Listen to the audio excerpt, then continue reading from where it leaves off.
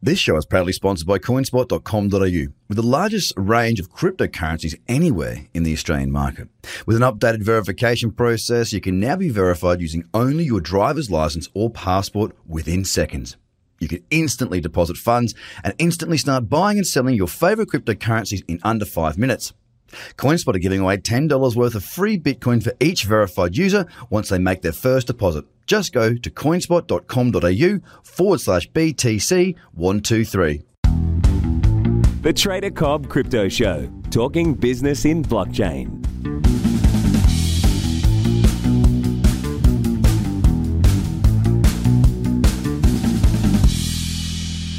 Hello, ladies and gentlemen. Welcome to the Trader Cobb Crypto Show. Now, if you're watching this, which we've just discussed, you're probably not. You're probably listening to it.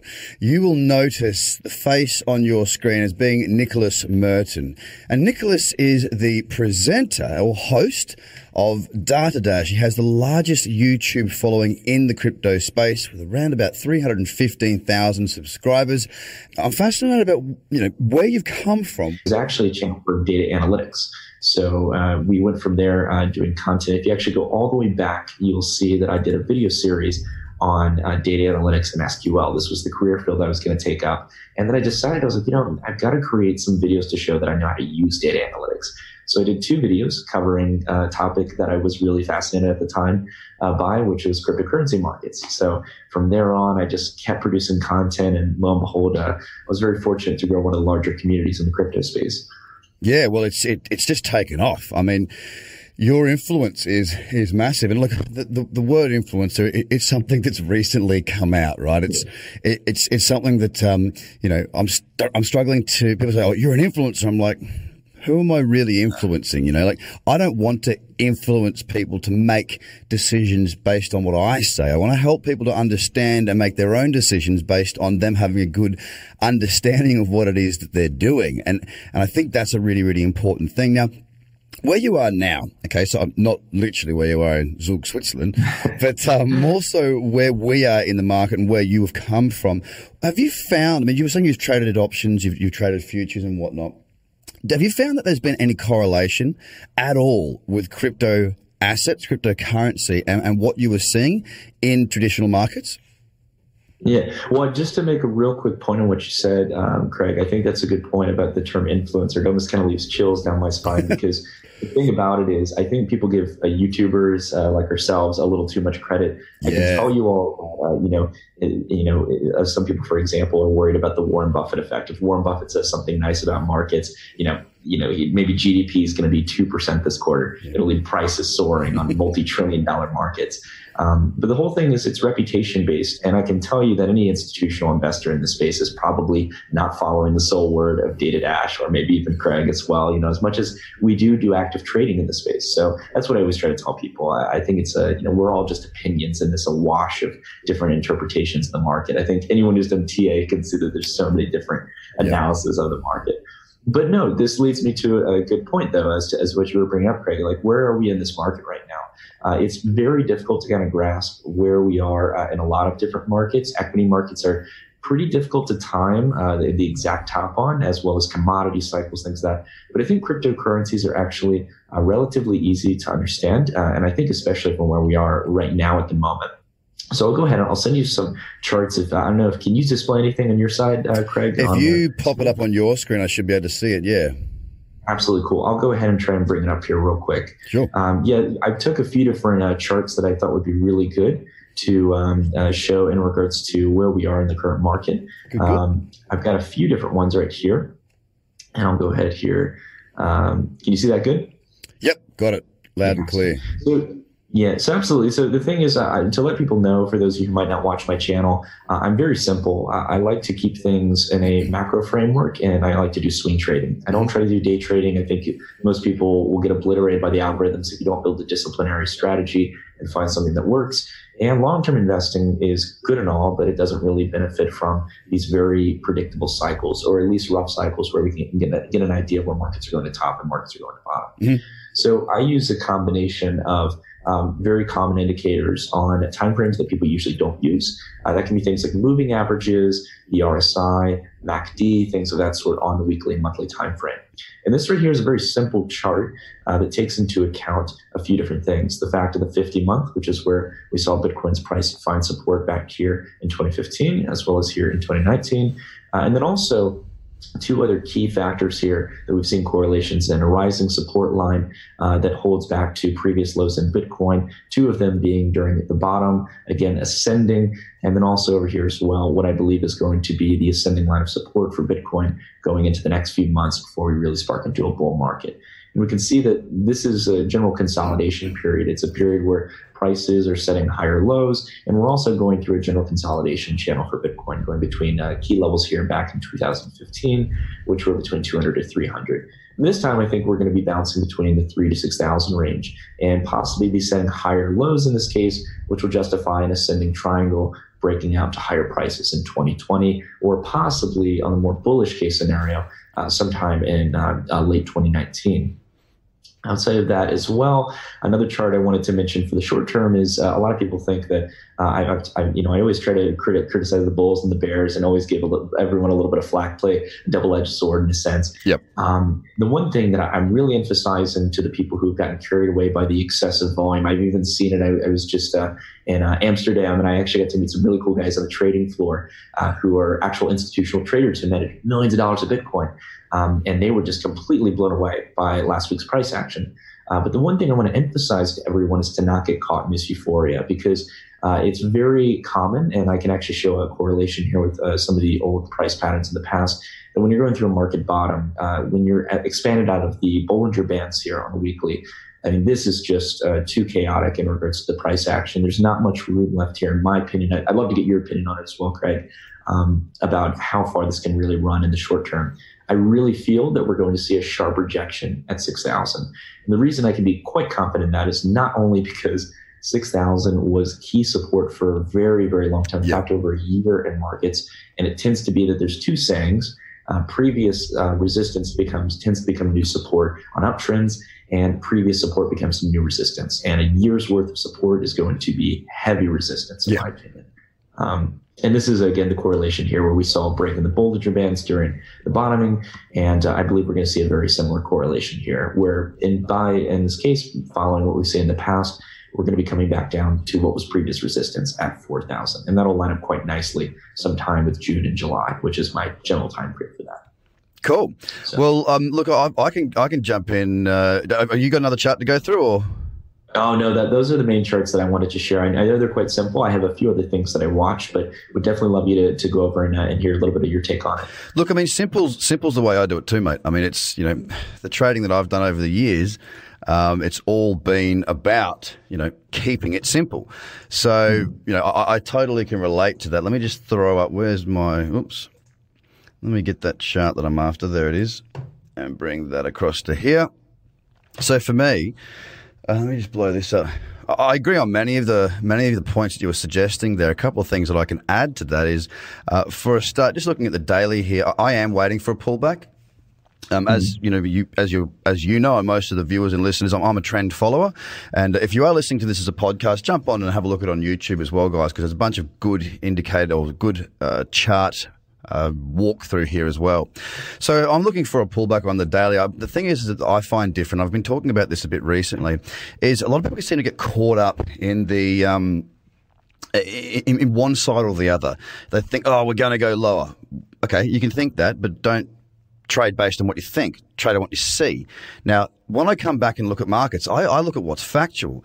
Now, if you recall, we broke down through the 6,000 level here. Now, I've got the Bitfinex chart up here because I traded with Bitfinex a bit. But if you look at this candle here, that was where the sell-off started. All right? So let's have a look at that. Went from here to these lows. It fell 50%.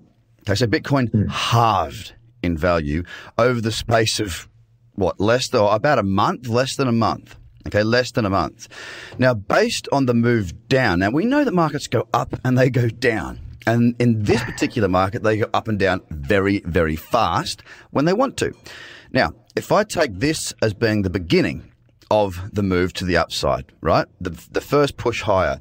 And I take that same logic of what goes down can go up. I'm not suggesting it's going to do this, but you asked about where it could get to. Well, let's have a look. 50% up back to where, to fill in that move gets us back to 63.27. Now, right now, I would much prefer to see the market pull back into this little cradle zone in here and give me an opportunity to trade before it moves on again. Now, I do see what your analysis was based on the way you look at the markets and saying that, last time it did X, so this time, we use history to repeat itself often. I get that. But for me, I'm just looking at charting in the lower time frame. So not so much the weekly. I do look at the weekly. And what I found to be interesting here is that we have a higher low and a higher high now. We haven't seen a higher low and a higher high since back in the 2017 bull run. The same can be said for the higher lows through here. Now, if you look through, and I won't show everything, but if you look through a couple of these uptrends, we saw a higher low here to a higher high, one higher high, straight back down. Okay? Then we saw a relatively ugly higher low here, not the best one, and straight back down. We hadn't seen three higher highs in a trend at all since 2017, where we saw a high here, one, high here, two, and then a high here, three, and it just blasted through all those levels. So there's two things right there that have come into play from my point of view. Weekly's now in an uptrend. The dailies had three higher highs in there as well. And as you pointed out, your 50-month moving average or your 50-period moving average on the monthly, it's also sitting on there. The one thing we don't have, and the one thing that I am a little cautious about, is the fact that, yes, there is that support. There's a couple of support levels, really. The first one, if I look at the daily here, we've got the old lows. It's not a major support level, but I think it will be tested. I think that may act as some sort of resistance because it was the old lows. And for some reason, we do work from that. There's a good trade back here based off of that short. And there's also this support here. Don't forget, 6,000 is also in the middle of that. So I see three levels of upper resistance right now that we need to get through before we really have any sort of hope. Now, if I look at it on the monthly, zooming back in again, this cradle zone, we're just back into it now. So there's a lower high, a lower low. We've pulled back in. If this was on a 4-hour chart, albeit that it would be a higher risk trade because the overall picture is still quite up, obviously, it would be something that I'd be considering for a short. So daily and weekly positive. Monthly, it still needs work to be done. But overall, it's certainly looking a hell of a lot better than what it was not too long ago. So I, for one, am thankful for that. And because I will trade the lower time frames, I am happy to be,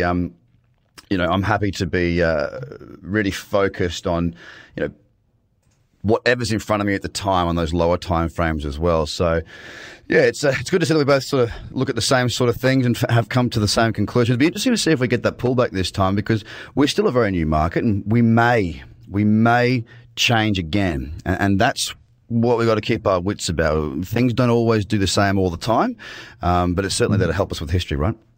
Yeah, I want to take a few points what you said, Craig, because I actually agree with pretty much everything you brought up there. I really like that concept of taking, for example, and I want to make sure I get this right.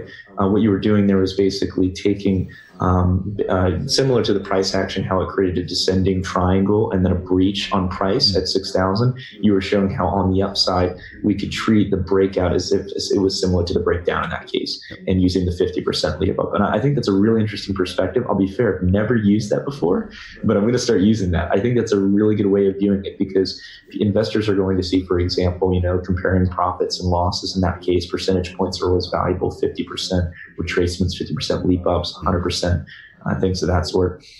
And then outside of that as well, keeping an eye on some of the indicators you mentioned as well. I think really good perspective. I think there's going to be a lot of those resistance points at 6,000. And, who knows, maybe we could still climb past them, but whether or not we can hold them as support, that's the ultimate question. Absolutely. But yeah, no, really great perspective, man. I'm glad you could share that. And thanks for giving me a little bit of how you're viewing the markets. No dramas, vice versa. The whole point of that whole using the moves to, project, it's not so much saying we're going to get there. The idea behind that is putting your mindset back into the place it needs to be, which is unbiased. I'm seeing a lot of people out there right now still going, oh, the bears are coming back. The bears are coming back. It's like, okay, okay, maybe they will come back, but why aren't you trading long when we've got the chance to trade long? Make money while there's a trend. Don't worry about what you think. What you think doesn't matter. No one cares about what you think. The market doesn't care about what you think. The market doesn't care if you've got to pay your mortgage tomorrow. It doesn't matter. The market does what it does, and you either learn to dance with it in motion or you fight with it and look like an absolute idiot on the dance floor, right? So it's about getting in that motion. And if you hold yourself to something to be right, more times than not, you'll miss the opportunity that's right in front of you. So yes, the market can fall back again. It can also go higher. Don't forget that perspective. Trading with the trend is definitely where my specialty lies, and by the sound of it, you too. So let's jump into a couple more things on this. We've just covered a few technicals and price action and whatnot, and that was really, really great. Where are you? Why are you now in Zug in Switzerland? What are you working on, mate? It's a good question. Well, I appreciate you asking. So basically, over the last few months, back actually all the way in September, I announced that I was going to be working on something known as Project Genesis. And for a while, we kind of kept it in the dark. It's been kind of my ideal project that I wanted to launch in the crypto space for some time. And I finally revealed the concepts behind it just back a few weeks ago. Just to clarify, because I think it's important always in a bear market, I've gotten in the habit of saying that it's not an ICO, it's not a coin, it's not a token, anything of that sort. But we're basically just trying to build on top of the foundation of blockchain at the moment and really improve cryptocurrency in the application of money. I think that's where the real value is. I think outside of that, it's financial services, but it kind of goes hand in hand with money, in that case, exchanging value of some sort. And the thing is, there's a lot of problems in the traditional financial system. We've got, almost nearly 2 billion people still unbanked in the 21st century. You have central banks still mismanaging monetary policy. And you've also got something that I think doesn't get brought up, which is that the savers don't see the vast majority of the returns on the interest of the money they leave in the bank, right? The bank takes away 20, 30% a quarter while you're making 0.08% on a national average in your savings account. So I wanted to fix that issue as well as the two previous ones. And I think cryptocurrencies could be the catalyst for it. The problem with it is that we've only reached about 1% global adoption of cryptocurrencies. So I think this proves two things.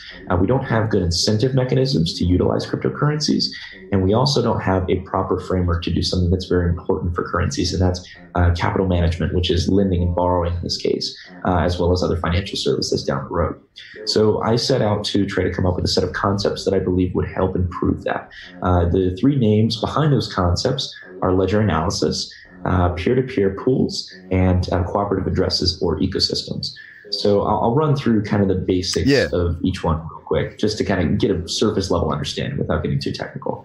The first one is ledger analysis. And to put this in a simple, kind of definition or a simple analogy, it's like a cashback reward system for crypto.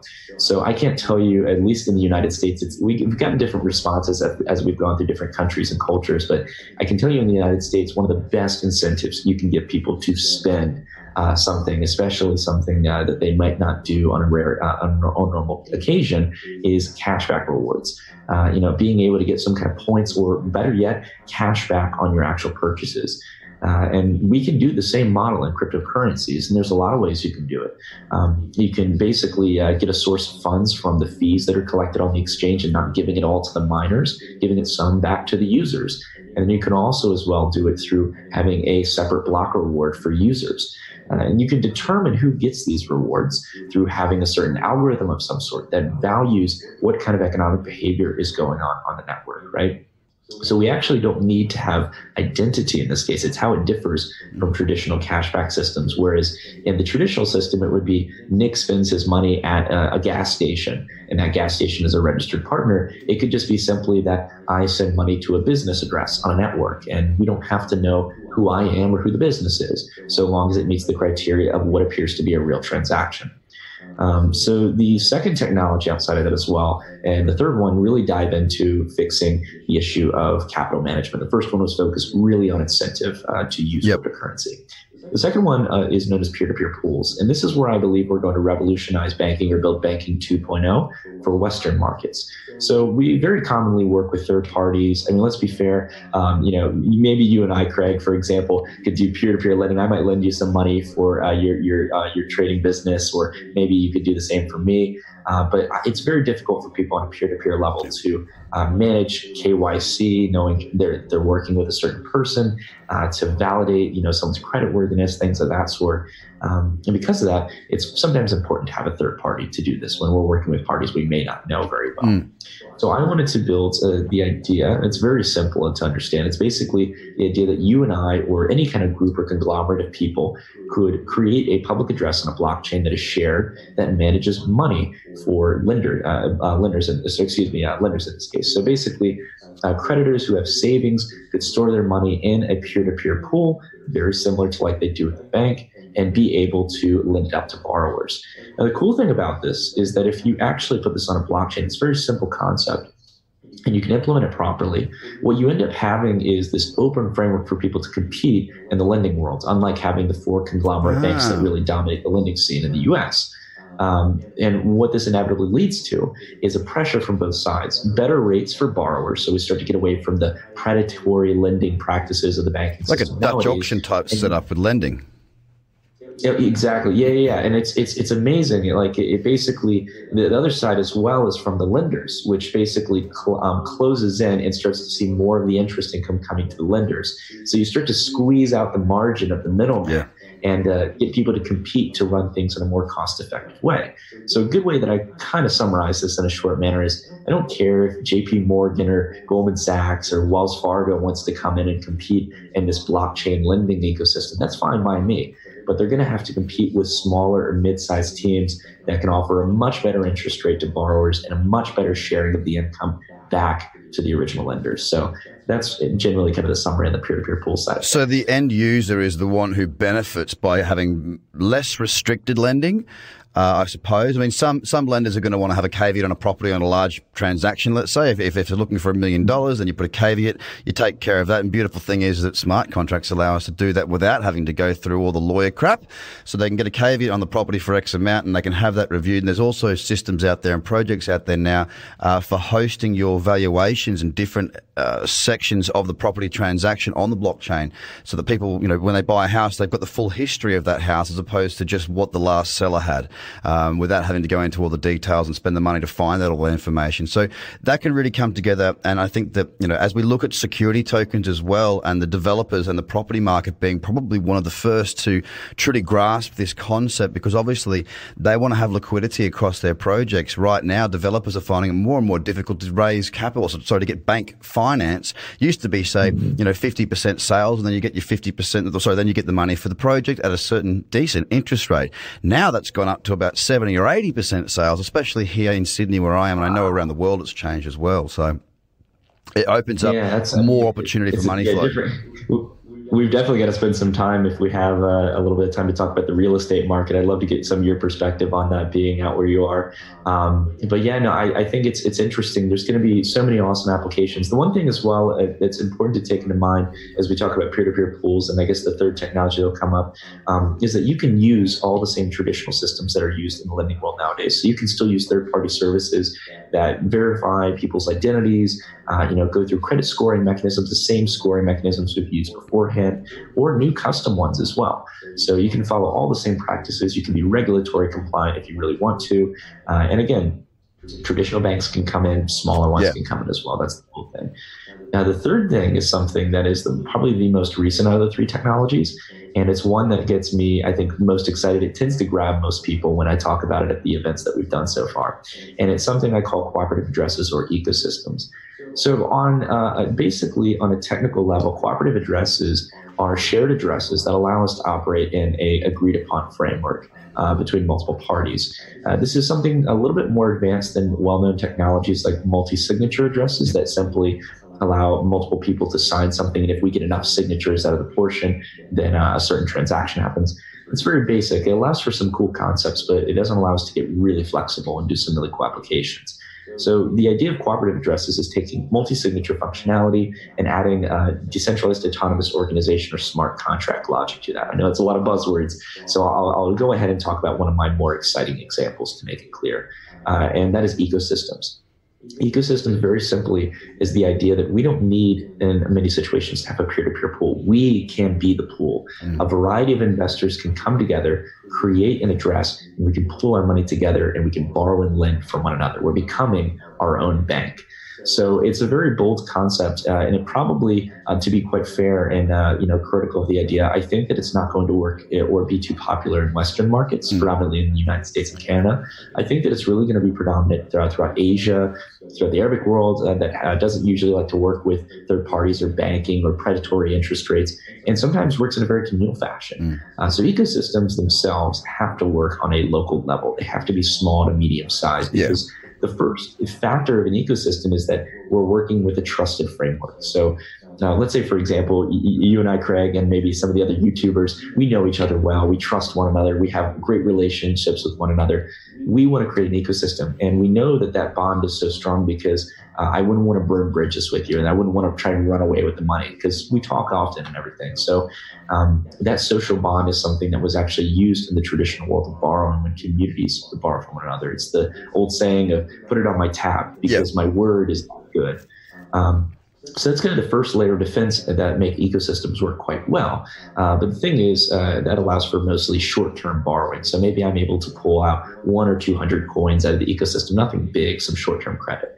But if you start to get in towards bigger loans, you have to set in some safety measures. Yeah, so absolutely. you could do a lot of cool things. And they're quite simple. You could do things, for example, what we call verified addresses, where basically you can only send certain loan contracts money that have been verified within the contract. So in the case of a student loan or an auto loan or a home mortgage, I've only got one party I'm really going to be sending money to. So I should only be able to send money to that address. Another one as well is you can have basically credit scoring systems, just like we had in the peer-to-peer pools or in traditional systems. If I basically miss out on 2 short-term loans, I might automatically get kicked out of the ecosystem. And the cool thing about that is that it's automatic. It's not something personal. It's like, look, you stepped into the ecosystem knowing the rules. You didn't make up. It's a preset mechanism. Exactly. And there's another thing as well. You can do distribution periods. So I always think back to ICOs and, knowing how the traditional venture capital world works and how crazy it already is. Why is it that we gave ICOs $40 million right away, right? It doesn't make much sense. And the same goes for traditional lending. Like, we're not going to give someone, for example, for student loans for the next 4 years, $100,000. We're going to give them enough for a semester. So we can lock away the rest and give them distributions. And the lenders from the ecosystem can sign off when they want to send the rest in that case. So there's all kinds of different concepts. So there's a few that I didn't mention just to keep it brief, but that's where we can kind of go down the rabbit hole of really rethinking our financial system. Again, on the surface level, the concepts are simple, but you can go wild with it. You can get as complex as you want and really build it for your community or whatever would be the ideal ecosystem for a variety of partners in a community. Well, it makes sense because, there are a lot of things that need to change, and it looks as though the banks are starting to prep us for the opportunity of us paying for the right for them to house our money. It's sort of sneaking towards that right now. And what I find interesting is that people look at, people that don't quite understand markets quite so well think that low interest rates are good. And yet low interest rates are great if you're into property development and that sort of thing. They're really good for you. But for the wider economy, the reason the interest rates drop is to stimulate spending to keep the economy propped up. Now, something needs to give there. Either the economy needs to get stronger and the investment needs to be in infrastructural, whatever the investment needs to be to bring the economy back, big trade deals, who knows, import, exports, whatever it needs to be taken care of, because the prospect of continually dropping interest rates forever and a day, well, that's not one that works. You need to stimulate economies in more ways than just making it easy for people to spend money, because then the debt levels get too high. And guess what? If employment and job opportunities and job growth and income and wage growth doesn't increase with that, well, guess what? These people have got big debt. Well, these big companies also have big debt. They lay people off. The property goes down. The markets go down. The jobs go down. The economy goes down. And you're up shit creek without a paddle. Excuse my French. So there's a lot that needs to be learnt about what's going on in financial worlds, and new options coming into it as well. Nicholas, it's been an absolute pleasure talking with you. And this won't be the last time, because I could talk to you for a lot longer about many different things. But for the purpose of keeping it on time, I am going to knock it on the head. But before I leave, I want to ask you one more question. Where can people find out more about you? Of course, guys, probably follow him already on YouTube with Data Dash. But what else can we do? Where else can we find more information about yourself and Project Genesis? Well, Craig, yeah, absolutely. I think we should do this another time and we can go down the rabbit hole of the traditional financial system. But yeah, absolutely. The best places to probably reach me or to check out what I'm doing is not only to check me out on Data Dash, but also you can follow what I'm doing with Project Genesis. If you like the concepts, again, it's all from the ground up. You can find us at projectgenesisfoundation.org. You can also join our variety of channels on Discord, follow us on Twitter at Enhanced Money. And I'll also have a YouTube channel as well that's referenced on my Data Dash channel that you can go to keep up with content when we start posting that. And keep up to date on my channel if you guys want to see the upcoming events in the area. We're actually going to be coming to Sydney, so we might do an event out that way. So when? Hopefully, actually, I'm going to be flying out quite soon. So I'm going to be in Zug for a few more days, but I hope to make it out that way. That's my next stop. Well, I live there, so we've got to catch up, do some dinner, do some lunching, do some content, and talk about all that is blockchain and cryptocurrency, mate. It's been a pleasure having you on the show. Thank you so much for your time. We'll do this again, no doubt. Ladies and gentlemen over there, and right there, I hope you've enjoyed this interview as it is live, and there'll be many more of these to come. Thank you all for your time. Bye for now. The Trader Cobb Crypto Podcast is hosted by Craig Cobb. All Trader Cobb courses, products and tools can be found at tradercobb.com because experience matters.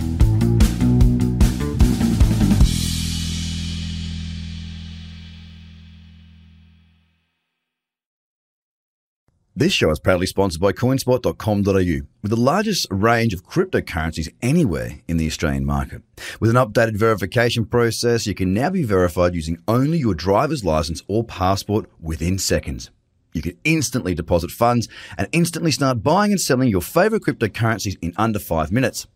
CoinSpot are giving away $10 worth of free Bitcoin for each verified user once they make their first deposit. Just go to coinspot.com.au/BTC123.